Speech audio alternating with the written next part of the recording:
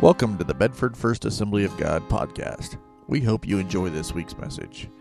We'd love to hear what God is doing through this ministry. If you have a story to share, send us an email at connect@bedfordfirstag.org. Also, feel free to visit our website at bedfordfirstag.org. You can view the live stream of our services and find out more about our church. Thanks for listening. Great to have you in the house of the Lord this wonderful, wonderful morning. We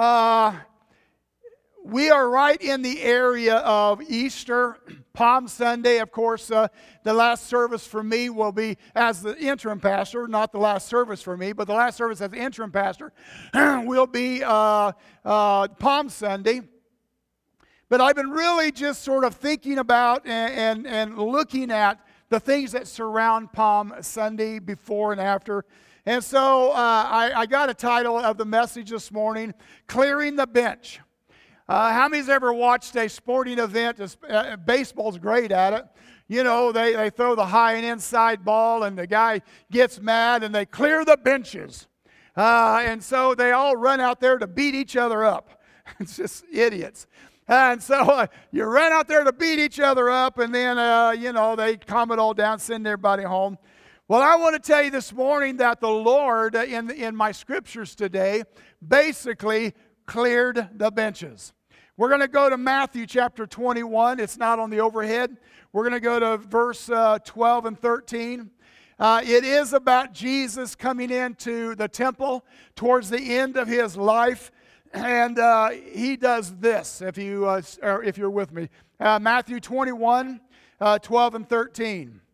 Jesus entered the temple courts and drove out all who were buying and selling there. He overturned the tables of money changers and the benches of those selling doves. It is written, he says, "My house will be called a house of prayer, but you have made it a den of robbers or thieves." There was some years ago, as a matter of fact, it was Peter Marshall, wrote sort of an excerpt on all of this from this portion of Scripture. I just want to read it to you this morning. It's just a few paragraphs long, but it describes in a very interesting way this scene that we're observing today. It goes like this. It is early morning, but already the temple court is a bedlam of activity and noise. Among the tables of the money changers, the cages of dove and stalls of cattle, people are crowded about, chatting with their friends, selecting a dove for sacrifice, getting their money from countries like Persia, Egypt, Greece, exchanged into the sacred half shekel of the sanctuary. It's convenient to buy sacrifices on the spot instead of have to drag them from far distances. It is helpful to be able to exchange money bearing the head of an emperor for the statutory half shekel. And so, convenience for all and profitable for many. The temple has become a recognized institution. Shrill voices arguing, bickering, swearing angrily. The metallic tinkle of coins as they drop into the money boxes on the tables. All the signs of greed can be heard just outside the holy place. There is no serenity. There's no peace. No one can pray there. Suddenly there is a lull in the confusion. Startled at the sudden quiet, we look up to find a strange yet familiar figure standing between two of the gigantic stone columns. It's Jesus. His face burning with intensity. His face magnificent in his wrath. As he steps forward with a resolution and firmness born of the terrible conviction within him, there is a look. There's a look in his eyes before which man break away. His lips are drawn into a thin line. Stooping down, he picks up some bindings that the merchants have discarded, and he knots them together into a whip. There is something in his attitude, in his eyes, in his face, which makes men look at him with an uneasiness in their own eyes. And then the full fury of his wrath breaks. In a few long strides, he is across the court, picking up the boxes filled with money. Scornfully and deliberately, he upends them on the floor, and they're tinkling and bouncing around, rolling 100 different directions. Table go crashing to the floor, and the money changers rush to gather up their coins from the filthy floor. In their greed, they grovel in the dirt, pouncing upon their money and screaming in protest of the man with the whip standing over them. And then he drives out the terror-stricken cattle. Not a single hand is raised against him. I wonder why. Even the temple guards, there were temple guards there, only stand and watch helplessly. Wow. His voice rings out, echoing among the pillars, and sounds like the voice of doom, like the voice of God himself. And he says again, "It is written, my house shall be called a house of prayer, but you have made it a den of thieves." Wow. I love that illustration that he wrote about this. This is really what happened that day. If you would have been there, if I was able to be there, it was an awful time where God's just got sick and tired of it all. But I would ask you a very simple question. What was he angry at? What was God angry at? What was Jesus angry at? See, let me tell you a little bit about the temple, if I may.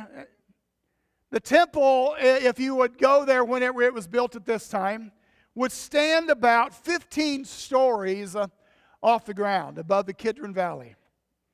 And it was about 500 yards long. That's 5 football fields. It was 400 yards wide, 4 football fields.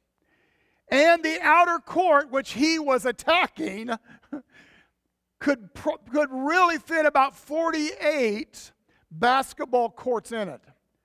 48 basketball courts in this outward temple area. And he is running around out there like a crazy guy, tearing things up, throwing things over, the look in his eyes. Have you ever run across somebody that would stop you in your tracks with just a look? Have you ever ran into somebody like that? Oh, yeah. You give the look. And people go, well, I think I can whip this guy, but I think I'm going to get hurt in the process. I don't think I'll do this.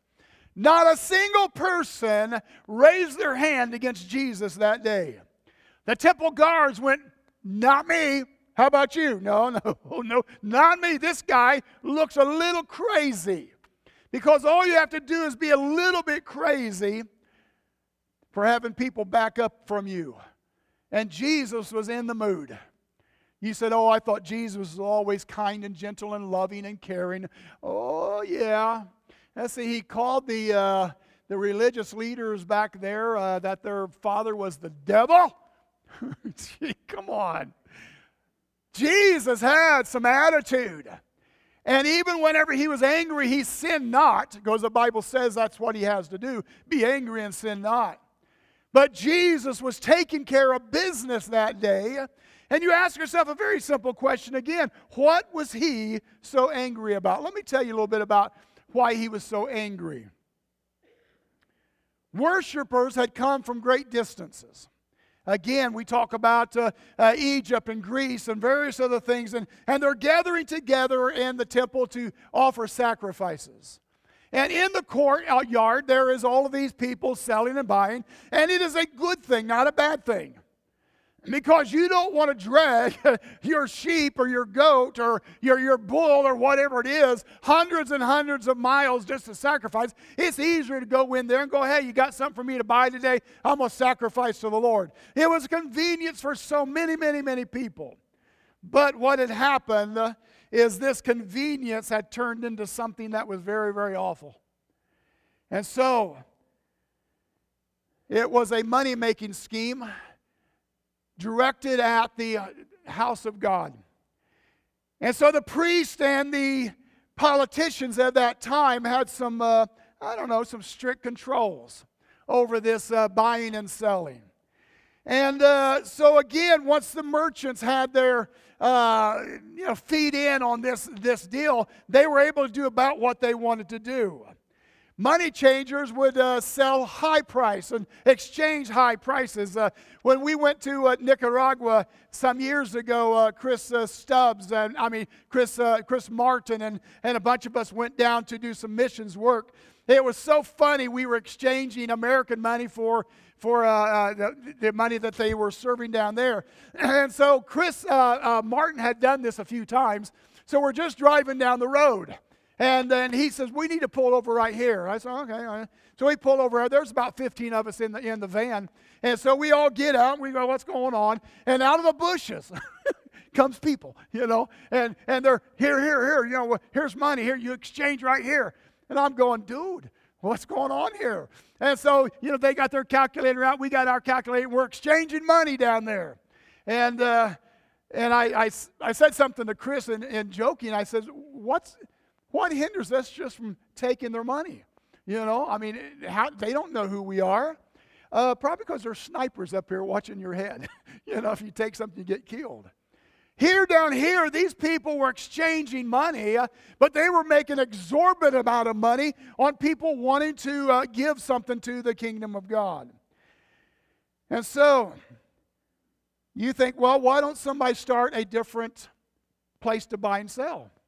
Well, the priests had got that covered too.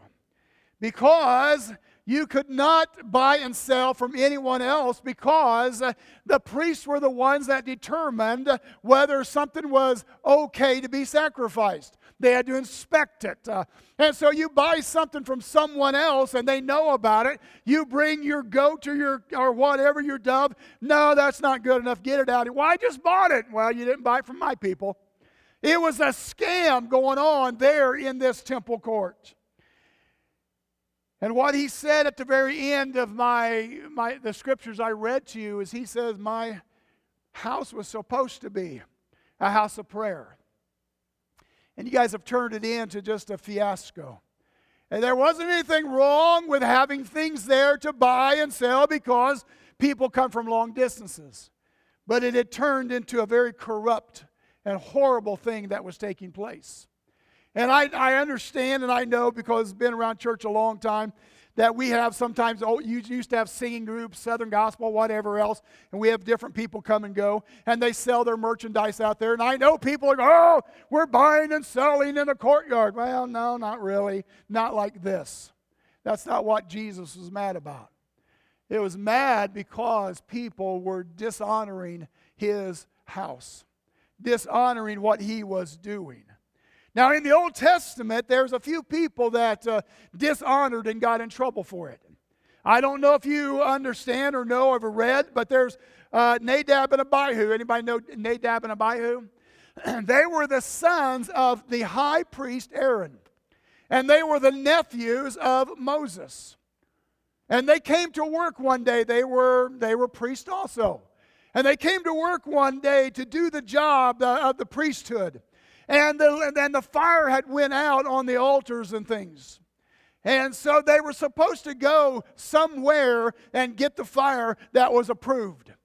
And Nadab and Abihu says, you know what, I don't really care about going all this distance to get this sacred fire. You got a cigarette lighter? Yeah, I got one right here. Okay, let's fire this thing up. And so they fired up the flame with whatever they had there. Probably not a bick or anything. They fired it up with just fire. Fire came out from God, it says, and it killed them. And then God spoke to them too and says, look, at their funeral, don't put on any ashes. Don't put on any sackcloth. Don't mourn these guys. They knew what they were doing, and they got their just reward or punishment. You have another example in the Old Testament about a guy called King Uzziah. King Uzziah was an incredible king for many, many years. He was a very godly king for many, many years. But whenever he got full of himself and how important he was, one day he started entering into the temple, and he was going to go and burn incense on the altar of incense. And the priest said, "Oh, no, you can't do that. That's not for you. That's for us. Don't do this." He says, "Dude, you don't understand. I'm the king. I'll do what I want to do." And as soon as he broke by them to go offer the sacrifice, he developed leprosy. And from that moment to the day he died, he had leprosy. And you say, "Well, wow, that's pretty wild." Matter of fact, he was not allowed in the temple anymore because of leprosy. He lived in a different house because of leprosy, and again, he died of leprosy. And my thought process has always been, if Aaron, the high priest, and his sons, and the king that was so godly for a long time did not get spared, I'm not sure that we get spared so much ourselves. And everyone here says, "Well, Old Testament, Pastor." That's all Old Testament. Can I read you a scripture? It's a fun scripture filled with joy, peace, and love. Hebrews 10, 26 through 31. "If we deliberately keep sinning after we have received the knowledge of the truth, no sacrifice for sin is left, but only a fearful expectation of judgment and of raging fire that will consume the enemies of God. Anyone who rejected the law of Moses died without mercy." I just read you two of them. "On the testimony of 2 or 3 witnesses. How much more severely do you think someone deserves to be punished who has trampled the Son of God underfoot, who has treated as an unholy thing the blood of the covenant that sanctified them, and who has insulted the Spirit of grace? For we know him who said, 'It is mine to avenge, I will repay,' and again, 'The Lord will judge his people.' It is a dreadful thing. It's a dreadful thing to fall into the hands of a living God." You say, "Wow, thank you very much, Pastor. Can we go home now?" There's good news. The grace of our Lord and our Savior Jesus Christ has cleansed us from all sin and made us worthy to stand in his presence. But I would ask you a question of what things are God's nowadays. I mean, in the Old Testament, we see the temple, and we see them going in the temple with strange fire, as it says about Nadab and Abihu, or the king going in to offer incense on the incense altar that was not approved for him to do. They both got their just reward, and we say to ourselves, "Well, is it the temple here? This is a great place, and I would be glad to finally see it filled back up again with people, but this is a cool place." I mean, it really is, but this building is not what God considers a great place. What he wants you to know nowadays is that you and I are the temple of God. And so whenever we talk about them heading in the Old Testament into the temple and getting killed and destroyed by what they were doing, we say to ourselves, we don't have a temple now. Nobody is going to the temple in Israel right now. They will have one someday. They'll rebuild.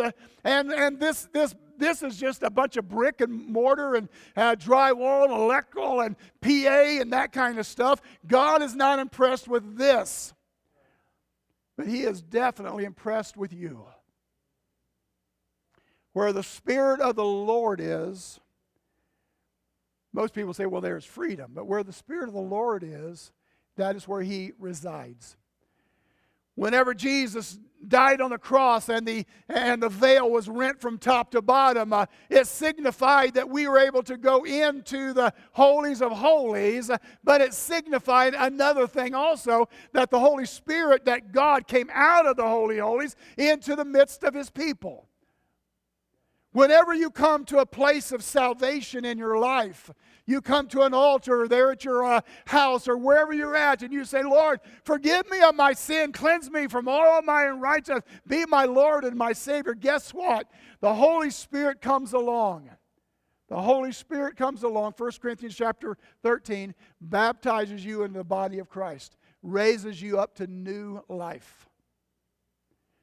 I don't want to be in his kingdom, but I'd love to be standing there in Satan's kingdom whenever one of us gets saved and all of a sudden we are dead to that kingdom and we are alive over there. And Satan says, where in the world did that one go? They were standing right here in my kingdom just a minute ago, and now they're gone. What has happened? You've been born again. And because you are born again, the Holy Spirit lives within you. Every one of us here this morning that knows Jesus Christ as a personal Savior and Lord has the Holy Spirit within them. You say, I thought you only had the Holy Spirit when you got baptized in the Holy Spirit speaking in other tongues. No, no, no.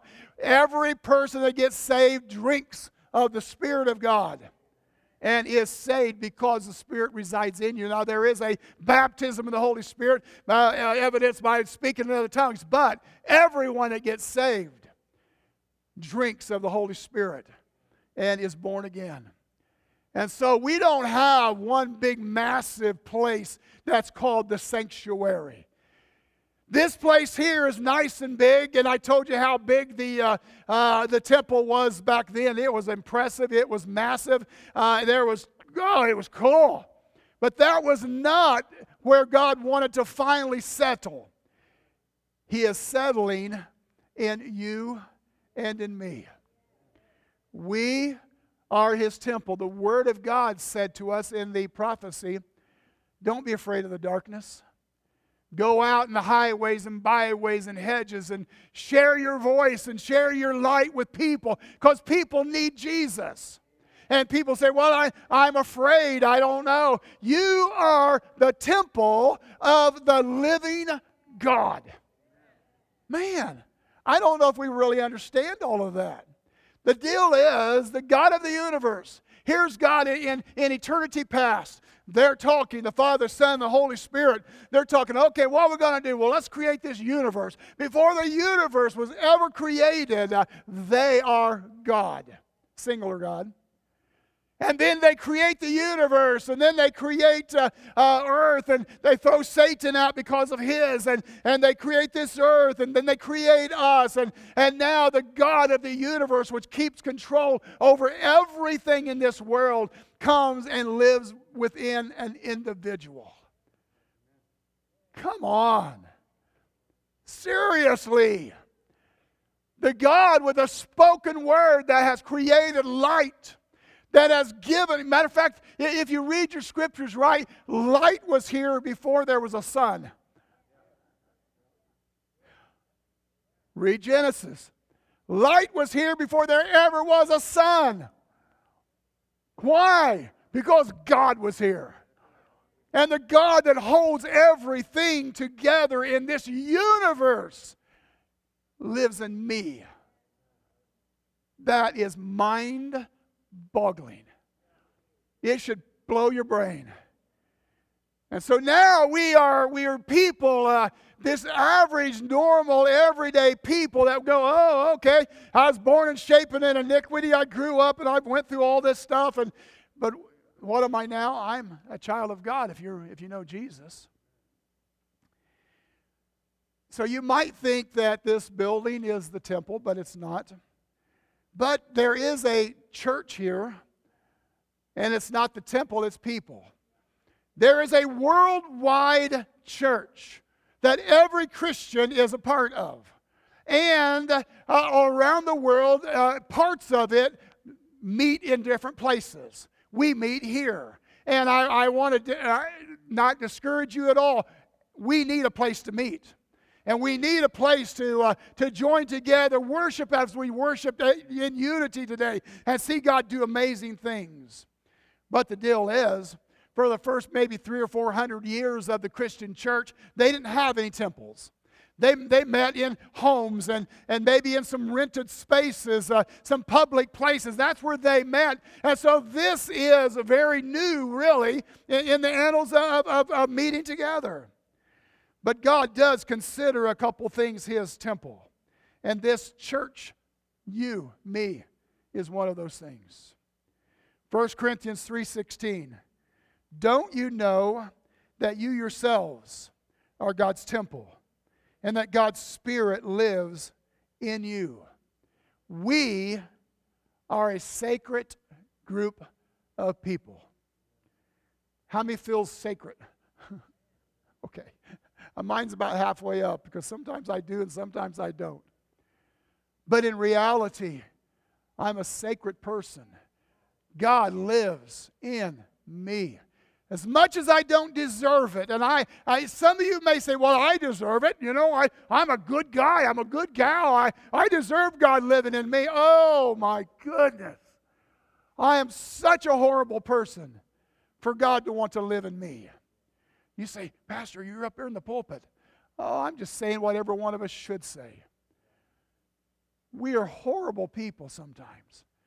But the God of the universe lives within us. And so we look and we go, okay, it's a church jointly. And then we say, the Holy Spirit lives within us. We are His temple. And because we are His temple, we have a serious responsibility. I don't think we should take church lightly. And I don't think we should treat ourselves as recipients of the Holy Spirit lightly. I don't think that's how this thing goes. Because you see in the Old Testament, I just read to you, there are some times that people got out of the whack of what God wanted to do, and they were killed. When Jesus entered Jerusalem that day, He wanted a clean house. Now again, buying and selling was okay under certain circumstances. He wanted to remove sin. He wanted them to know that that temple back then belonged to Him. That this temple would be a temple of prayer. And so He ran into that place to clean. And Ephesians tells us this: Christ loved the church and gave Himself up for her, the church, to make her what? Holy. Cleansing her by washing with water through the Word, and to present her to Himself a radiant church. Are you a radiant church this morning? A radiant church without stain or wrinkle or any other blemish, but holy and blameless. This is what the world is looking for. A church that's not pious and above everybody. Whenever I look at sinners in this world, I don't say, well, they are sinners and I'm not. You know, the Pharisee, oh, God, thank you that I'm not a sinner like this, tax collector. You know, I'm better than him. I give of money. And No. I look at the people in the world and recognize I'm the same as they are, except for the grace of God that saved me. That's it. That's all that makes us different. And so we need to be not a pious group of people, but we need to be a confident group of people that God wants to use us. As the word came to us this morning about going out and witnessing, we need to take that serious because He loved us and He gave Himself for us during this time that we celebrate Easter. So, I don't think He'll settle for much less than that. A holy church. And each of us is a temple within this church. 1 Corinthians 6. Do you not know that your body is a temple of the Holy Ghost, which is in you, whom you have received from God? You are not your own. You were bought with a what? A price. Therefore honor God with your body. Can I meddle just for a minute? I've only got a couple weeks left. Pastor Chris can clean it all up. The Holy Spirit living in you, you should feel uncomfortable when coarse language is spoken around you. You should feel uncomfortable watching an immoral show on your TV.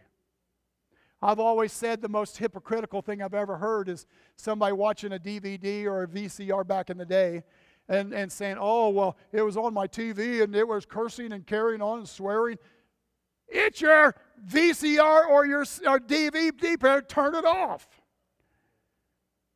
You should feel uncomfortable if you are looking at sleazy books. You need to be uncomfortable looking at items that you shouldn't be looking at in the internet. You cannot say, oh, well, that's just the way I am. Or, well, and nobody's perfect. You are the temple of the high God. And God holds you and I to a high standard. It's been amazing to me down through the years to hear people say, they're talking about their favorite show, and that has a good plot. It's got a good plot line. Oh, yeah, Pastor, they've only used God's name in vain three times in this thing. There's only been 3 sex scenes, and, there's only been, nudity and this and that. So, yeah, I don't know. It's a good plot line, though. I don't give a care what plot line it is. We should be, because of the Holy Spirit within us, repulsed by the things of this world. In that sense, we have the Holy Spirit living within us. Have you ever watched something or done something or observed something, and in your gut there was I feel a little oogie about this? That is the Holy Spirit saying, stop it, you're hurting me. You say it didn't hurt me, it hurt him though. The Holy Spirit living within you. If these guys in the Old Testament, Uzziah was an incredible king, an incredible godly king, tore down the places where idols were built. He did a great job, but he came to a place where he said, I can do what I want to do in the kingdom of God, in the temple of God, and he got leprosy because of it and died. And so we go, well, grace of God's pretty big. I think I can do about whatever I want to do in the grace of God. It is the grace of God that forgives. It is the blood of God that cleanses. It is the grace of God that allows you time and time and time again to come back and say, oh, Lord, forgive me. But Paul says, let's not use our liberty and the grace of God so that we can go ahead and sin and do whatever we want to do. One of the best ways for this church to grow and be a minister in this community is to take your life with Christ seriously. You say, well, if I did that, there'd be nothing on TV I could watch. Probably. I couldn't look at this and do that. Well, maybe you can't. Now, I'm no more spiritual than anyone else. But I've been in a movie house from time to time where something happened, good plot line, something happens, Jackie and I get up and walk out. You say, you just paid your money for this great movie. I don't care. Get up and walk out. They have this thing called a remote control. Click it off. My dad, I think I've told people who's been around here for a long time, my dad's funny. He's with Jesus now. But anyway, we got our first TV, and I was just a young teenager. And we put it in the thing, and something happened that one of the people on one of the shows, a very light, as we would call it, curse word. My dad literally picked up the TV and was headed out to the front yard with it. He was going to trash this thing right then, right there. And, of course, all of us enlightened youth kids, my sister's older than me and some younger. Dad, please don't. This is the only time they'll ever do that. Don't crash it. We want to watch it. Come on, get it back in here. And so finally he gave in, brought it back in, set it up, and he says, if you ever hear below, break that thing. I thought, and I learned something by that day. It's okay not to be with the world in all this stuff. I worked in Cuneo Press in Kokomo, Indiana. And there was a guy in there that was the vilest person I've ever been around in my life. He was the funniest person I've ever been around in my life. He was sitting behind me at the lunch break table, and he's telling this filthy joke that I'm trying not to hear, not to do. And he gets to the punchline, filthy joke. Gets to the punchline, and it is so funny, I spit my food. I had to go out and repent.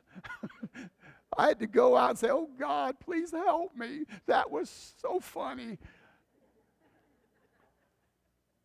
And some people say to me, Pastor, I work in these factories and, they can use God's name in vain all day. It doesn't bother me anymore. It doesn't affect me anymore. That's not something to brag about. That's not something to brag about. We need to be bothered by these things in our lives. Why? Because we're so holy and righteous? No, because God is living within us. And I would tell you that if we are more sensitive to the Holy Spirit that lives within us, He would tell us, get away from that, stop doing that, get over here, stop indulging in that, stop watching that. He would tell us those things if we could hear His voice. He really would.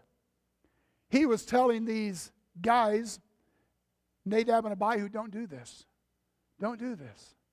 I pooey on you, I'll go do it anyway.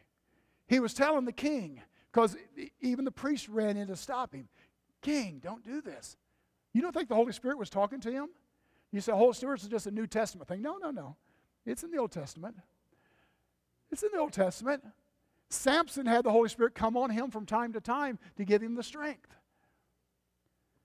And so he was telling Uzziah, don't do this, Uzziah.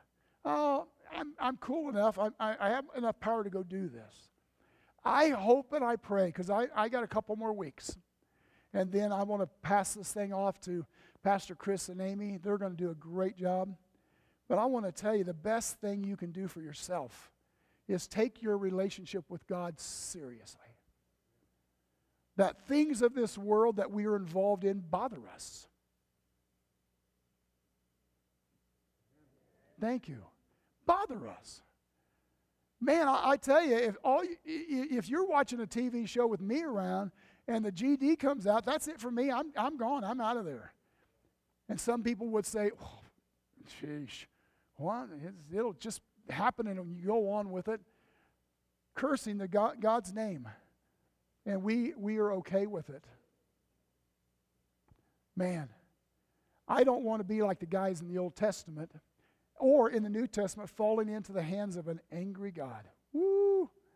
Don't want it. I'm not perfect. You're not perfect.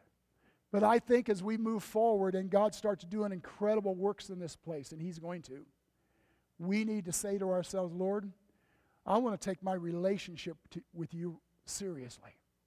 And what that will look like, and I'm going to close here in just a second, what that'll look like is the Lord speaking to you, not yell at you, but speak to you in very nice language, saying, look, you need to change that. How many would be willing to change something if God told you? Yeah. We had a lady in our second pastorate, and again, I've shared this with the church here years ago. In my second pastorate, she wore long dangly earrings. And she was a cute girl, monster guitar player. And so she was getting ready on a morning, looked in the mirror, had the long dangly earrings. The Lord spoke to her and said, take those earrings off and don't ever wear dangly earrings again.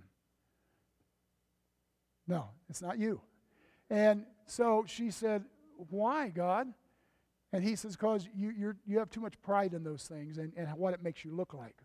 So she took off the dangly earrings. She wore posts after that, or diamond studs or something of that nature.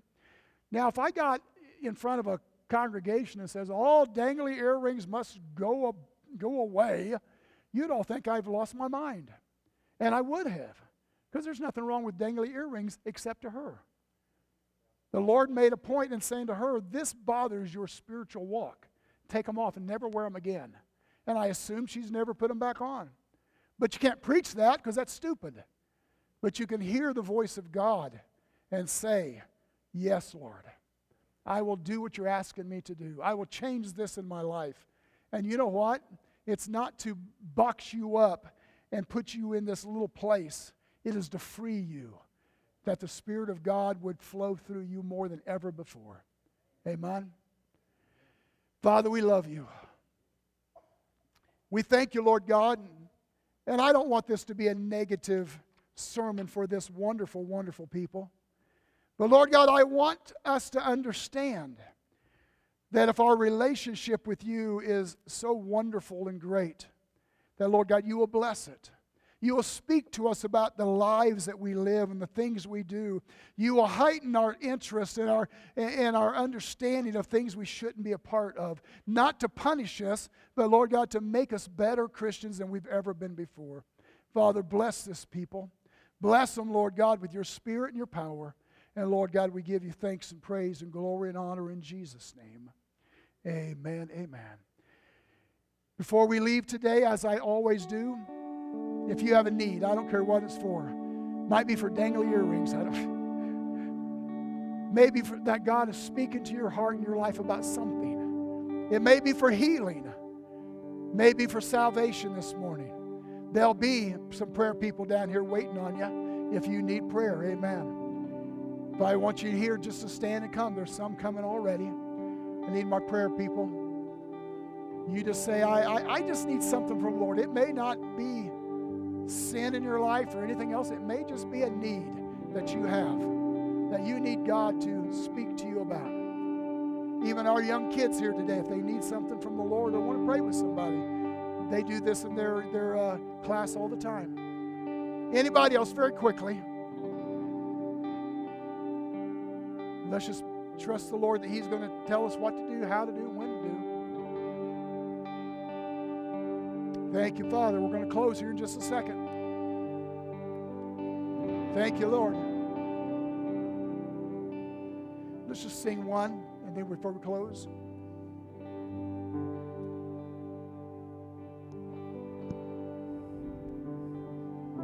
Yeah, thank you, Lord. We're just going to wait on the Lord just for a moment. Holy, there is no one like you. Anybody else very quickly needs something from the Lord? Open up my eyes in wonder. Show me who you are and fill me with your heart and lead me in your love to those around me. Holy, Thank you, Father. there is no one like you. There is none beside you. Open up my eyes in wonder. Show me who you are. Anybody else very quickly? With your heart and lead me into love to those around me. Holy, there is no one. Anybody else very quickly before we close the service? There is none beside you. Open up my eyes in wonder. Show me who you are and fill me with your heart and lead me in your love to those around me. Thank you, Lord. Thank you, Lord. Thank you, Jesus. Worthy of every song we could ever sing. Yes, amen, Lord, you are. Worthy of all the praise we could ever bring. Anybody else before we close? Worthy of every breath we could ever breathe. We live for you. Live for you, yeah.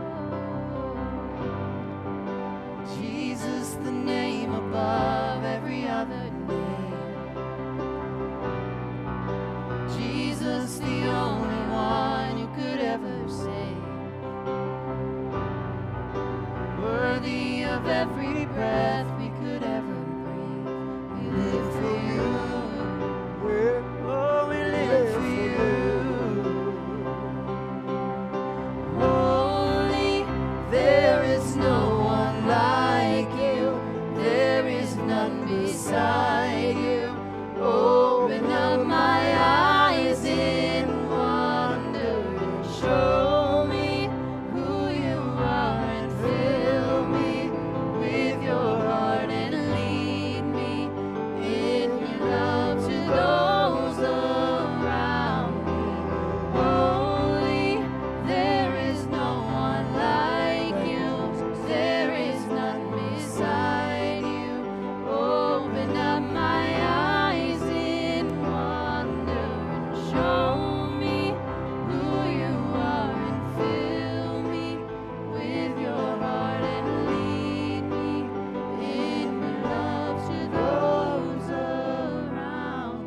have people praying around the altars. We're going to let them pray as long as they like to today. It's been good to have you in the house of the Lord. I glanced up at the clock, and I'm a long-winded guy or something. I don't know. But it's okay.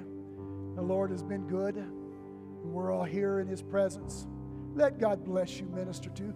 Don't resist Him speaking to your heart. He does to mine all the time. Sometimes I don't want it, and sometimes I do. Amen. But it's been good to have you in the house of the Lord. Greet somebody, Lord. Tell somebody you love them. Give somebody a handshake, hug around the neck as you leave, and we'll let people pray around the altars. God bless you this morning. You're dismissed. God bless you.